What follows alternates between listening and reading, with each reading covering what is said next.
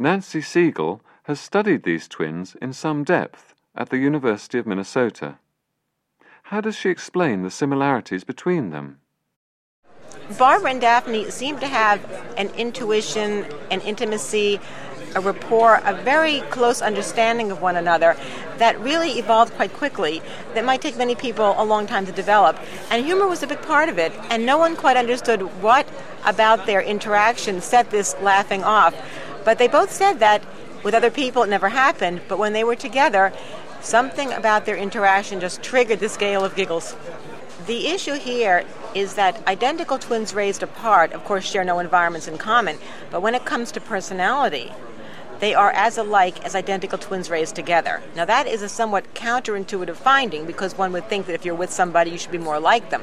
But what this is telling us is that the reason identical twins are so similar is not because of their shared environments, but because of their shared genes.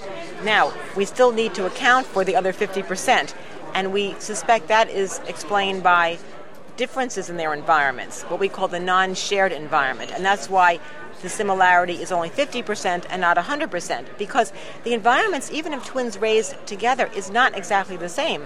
There may be minor differences, maybe even associated with prenatal differences that might make one a little more outgoing, one less so. Maybe one twin had an accident or an illness. Amazingly, if you think about the conjoined twins, the twins who failed to separate entirely at birth, they have very different personalities and very different environments. And yet, again, this is somewhat counterintuitive to our thinking.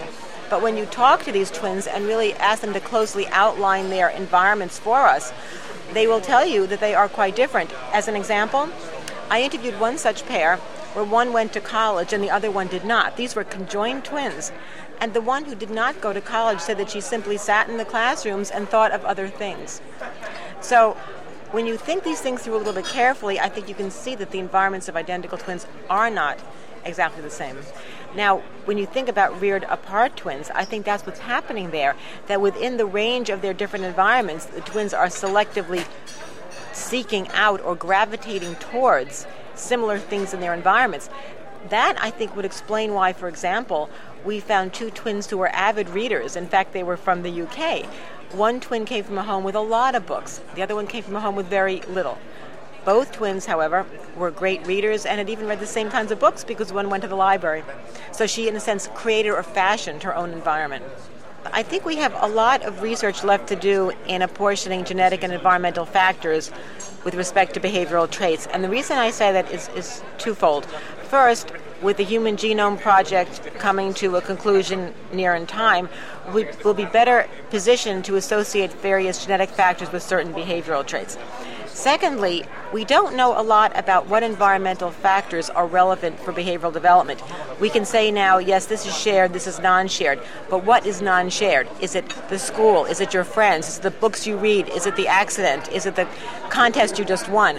What is having the effect? So we have a long way to go for better understanding of that set of influences.